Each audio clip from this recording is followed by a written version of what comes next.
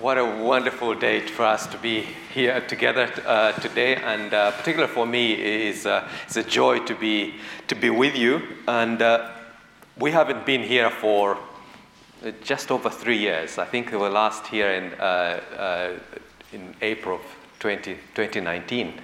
And unfortunately, Abby and the girls can't be able to join us today. But I'm just wondering whether I can. Some of us might not even know who we have forgotten even who Abby and Rebecca is. There we are.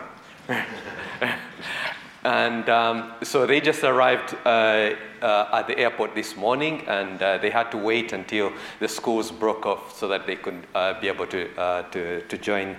And then we will be going around and visiting all our supporting churches. And it's a privilege for us to be a part of this church, and we have been immensely blessed by many people. Even through the pandemic, there are times we would join in the service here.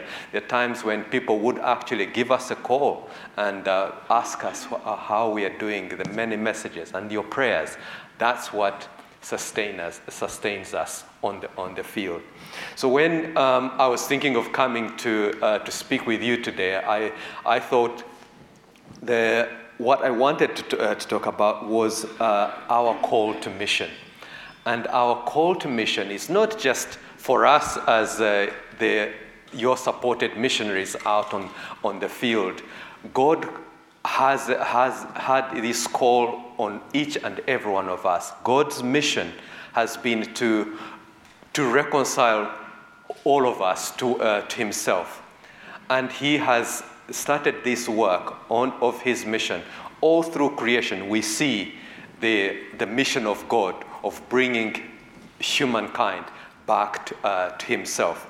And so what I felt is that I just wanted us to connect with that mission and say, how does MAF, the people that you support in MAF, how do we connect with the mission of God? And to me, it really goes to that wonderful scripture that tells us about the Great Commission. And I don't even need to read it, but this is the time when Jesus commissions his disciples and tells them to go out and preach the gospel. And if it wasn't for the faithfulness of those disciples, you and I wouldn't be here today. We wouldn't be able to know the wonderful things that Jesus did. And but as we look through that scripture, sometimes we get carried away by the message. It says, "Go out and preach the gospel." And but for us to fully understand that, we need to know there are 4 things that I wanted us to look at in this particular scripture. Is that there is this wonderful statement that Jesus makes. It says that all authority and power has been given to me. Now, why would he want to say that? He just wanted us to know that what he was doing was the work of God. God actually started all this, and it is all connected. And God has given us that authority and had given that authority to Jesus. And Jesus, to be able to pass on these authorities, he wanted to know the disciples to know that he was now sending them with the authority that God gives. And we can call on that the same. All of us who call ourselves the disciples of Jesus, we get that authority of God to be able to spread the gospel. But then he gave them 2 instructions. The first one was to speak and about and tell people about the gospel. To me, that is important in the sense that there are so many people out there who actually don't know Jesus, don't know God. People don't know that their existence actually stems from God. And that's what Jesus wanted his disciples to go out there and tell people that they are the goodness of God, and for them to taste that goodness. But then he gives them another instruction. And that second instruction was that to teach the new disciples to obey the commandments and to keep those commandments. And Jesus knew that this is the one part that would actually be extremely difficult for everybody. And so he gives us a promise that while you're trying to spread the gospel, while you're trying to live out this message that I'm giving you, while you get everybody who believes in me to come to me, it's not going to be easy. And I can tell you, we have been to places where even speaking about Jesus is enough to get you into jail. We've been to places where you cannot actually pass on a Bible because then that is a criminal offense. We've been places where we can't even say we are MAF because we are Christian. And for that reason, that could actually put you in danger. But Jesus said, do not fear. I am there with you. And indeed, there are many times when even the church struggles to say, how do we fulfill this gospel, this commandment that Jesus has given us? How do we fulfill this mission? And actually, it was in 1984 that a number of religious organizations and churches came together to grapple with this idea. Is it just the preaching of the gospel that is called going out into mission? What does it mean? And they came up with what we now call the 5 marks of mission. And so I just wanted to go through what these are. And the first one being evangelism. And indeed, we are called to evangelize and to spread the good news of Jesus to those who don't know him. Then there is the teaching and the discipleship. It's not enough for us to stand here or to go on a street corner and tell about the message of Jesus. And whoever receives Jesus, they need nurturing. They need to be shown the ropes of how to live a life that is worthy of being a Christian. And that's why we may have so many Bible study groups. You have so many prayer groups that you have. You have your youth groups. Many people know about Jesus, but it requires us to nurture everybody in this. Jesus' heart of compassion was very true and very evident in all of his ministry. And he calls us to be compassionate. And the way we show that we are on the mission field is for us to be compassionate the same way that Jesus was compassionate. Issues of justice and mercy were at the great heart of Jesus. And he always was advocating for those who were oppressed.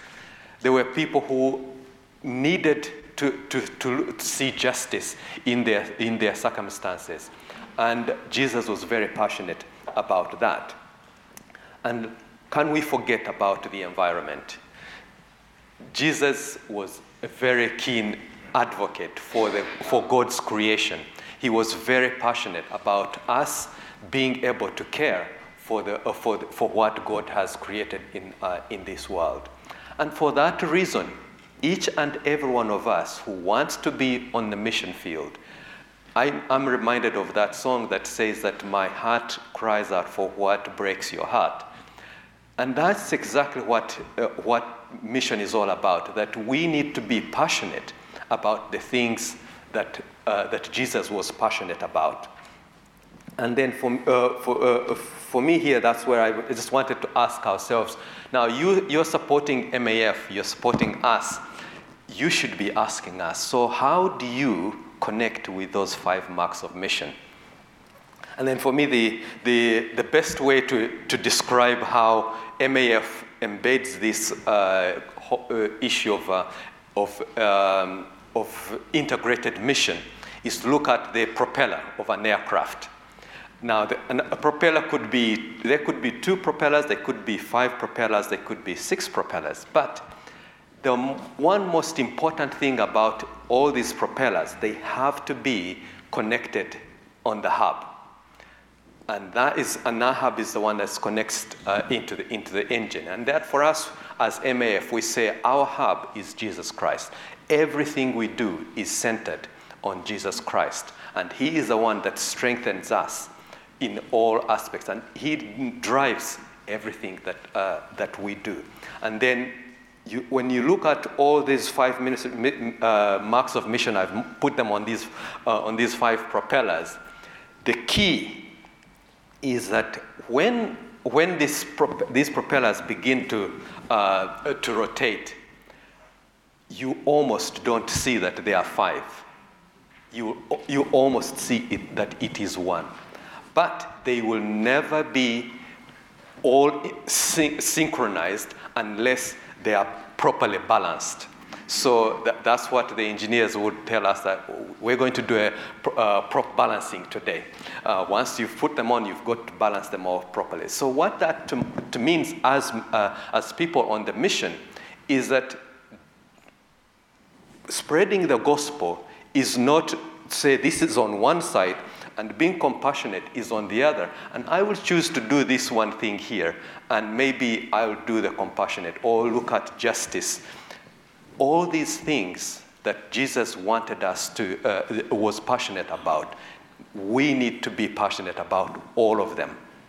And it is only when we have balanced it in our minds and say that that's what we want to do as followers of Jesus, then we rotate in a way that demonstrates the love of God. Because he actually clearly says that, how can you say you love me if you don't love your neighbor? So it is these things that we do for the people that are around us. It might be somebody in Chad, it could be somebody in Liberia, but it could be your neighbor. It could be somebody right next to you in your community.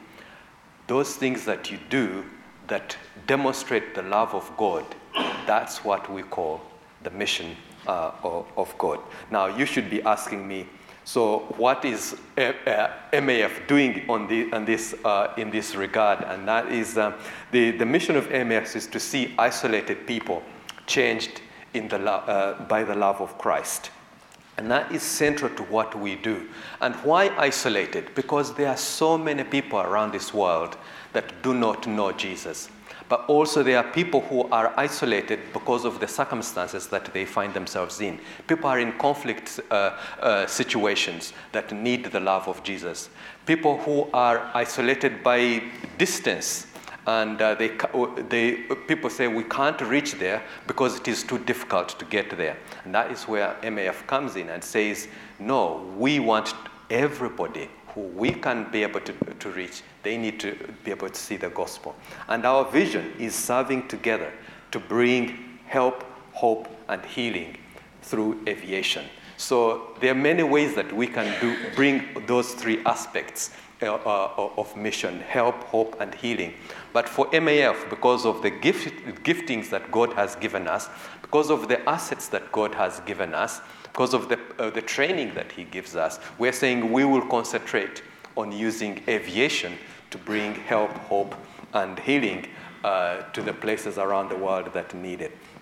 So for evangelism, there are so many people that we fly on our aircraft to go into remote communities to be able to take the gospel. And there are people who cannot even get the Bible. And one of the ways that we do that is that we put microchips in their mobile phones, because mobile phones now are so readily available. And sometimes there are organizations that we fly that take these remote radios that the gospel is on there all the time. So that, and then on these radios there is a Wi-Fi. So when they come next to an aircraft, then the Wi-Fi kicks in and they are able to download all kinds of things for them to be able to know the gospel. And I can tell you there are so many people's lives that are being changed through very simple things like Bible translations and this. Compassion. That is at the heart of what we do. Medical evacuations throughout the places that we go. In times of disaster, that's where we are actually called upon.